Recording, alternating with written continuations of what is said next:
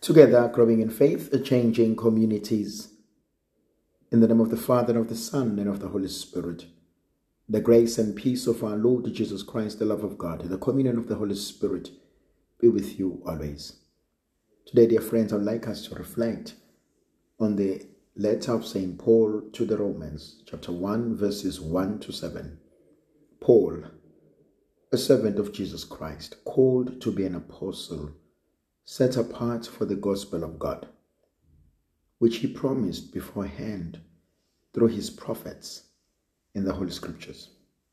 The gospel concerning his Son, who was descended from David according to the flesh, and designated Son of God, in the power according to the Spirit of holiness by his resurrection from the dead, Jesus Christ our Lord, through whom we have received grace and apostleship to bring about the obedience of faith for the sake of his name among all the nations, including yourselves, who are called to belong to Jesus Christ. To all God's beloved in Rome, who are called to be saints, grace to you and peace from God, our Father, and the Lord Jesus Christ. It's a beautiful reading. You know, Paul, often when he writes to different communities, he has a particular way, a different style of writing. He would like to greet the people. Sometimes he will call them by name. And often he will introduce himself, especially to communities that do not know him, or the communities that he has not yet visited. And it's the same here. Paul writes to the church in Rome while he is in Ephesus, and he has not yet been to Rome. And so he writes to them, and he has to define himself. He has to let them know who is this Paul. You must never forget that for some, they have known Saul, and some are hearing of Paul, this great preacher, a Jewish convert. But he needs to make himself known into the church. And you must never forget that in the days, in the times of Jesus, the end of the world was Rome.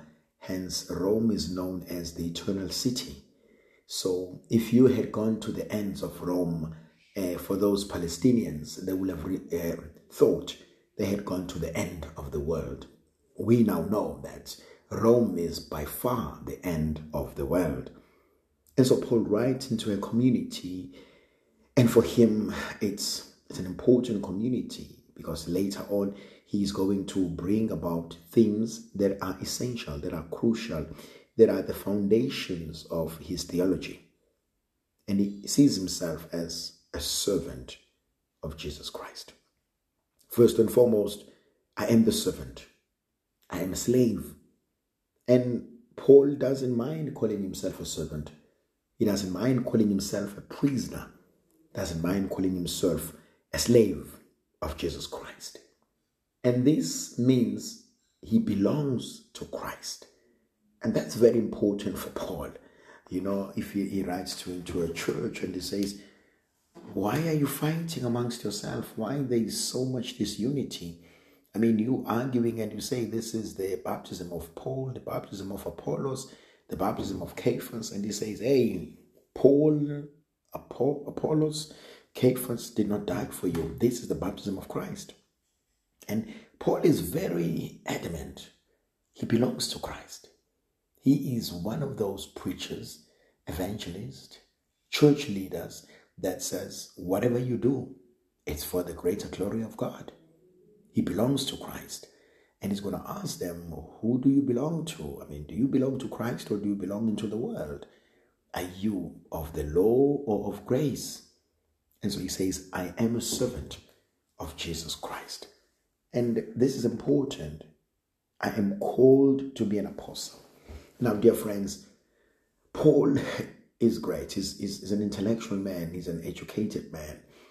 And if you read his Greek, you realize that he's not just using an ordinary Greek or a dialect or a koine. He uses good Greek. Under no circumstances is he seeing himself as a disciple. No, he's gone beyond that stage. A disciple is the one who sits at the foot of the master, who is taught by the master. Paul sees himself beyond that. He is a disciple who has been sent, apostolane, to be sent on a mission. He belongs to God. He's sent into the world. And for Paul, this is important. I am set apart for the gospel of God. I'm consecrated. For Paul, his zeal for God, for the gospel, runs before him and his conversion. We know that as Saul, he was set apart. He had gone out of his way to protect what he had been taught. He had gone out of his way to fight the people of the way. And so he uses the same zeal, differently though now, for the salvation of humanity. And so he says, I'm set apart for the gospel of God. What does it say to me? What does it say to us? That God can still use us. The old self can still be transformed. There's some things that God has placed into our hearts. The passion, the zeal, the love, the confidence. It's still there. And so we are called for something greater. We are called for something beautiful. And he says, I'm set apart for the gospel of God, which he had promised beforehand through the prophets and the Holy Scriptures. The gospel concerning his son, that was the descendant of David according to the flesh, designated Son of God in the power and the working of the Holy Spirit. There's something so powerful here. Look at Paul as a theologian. He bases his argument on the writings and the preachings of the prophets, but also not just the prophets, but the Holy Scriptures. Not just the Holy Scriptures, the gospel. Now, this is quite interesting because then we can know the prophets. The Jewish Bible, the so-called Old Testament, had about 3 sections. We spoke about the Torah, the law, and we speak about the writing, the Ketuvim, and so we also speak about the Nevi'im, the prophets. And so you have the Torah, the law, you have the writings, you have the prophets. And Paul uses the Jewish text to support his mission, but he goes beyond that. He uses the word, the gospel. And I don't think he's using the word, the gospel, as we will use it now, because Paul is one of the first writers of the New Testament. The first Bible is only written around 70 AD. And so when he talks about the gospel, I want to argue and say he's talking about salvation in Jesus Christ. And so Paul is a pioneer in many ways. He is leading us into something absolutely powerful. That the gospel about Jesus Christ is not just about Matthew, Mark, Luke, and John. It's about the good news of our Lord Jesus Christ.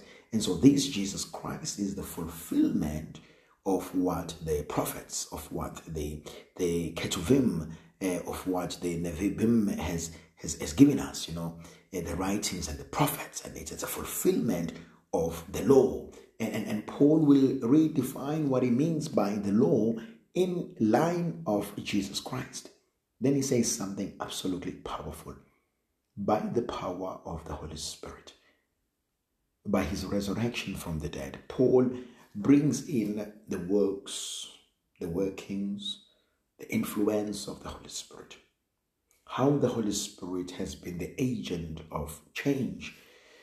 How the Holy Spirit has been used by Paul in his writings as the instrument of conversation, of conversion, of coming to know and appreciate our faith in Jesus Christ.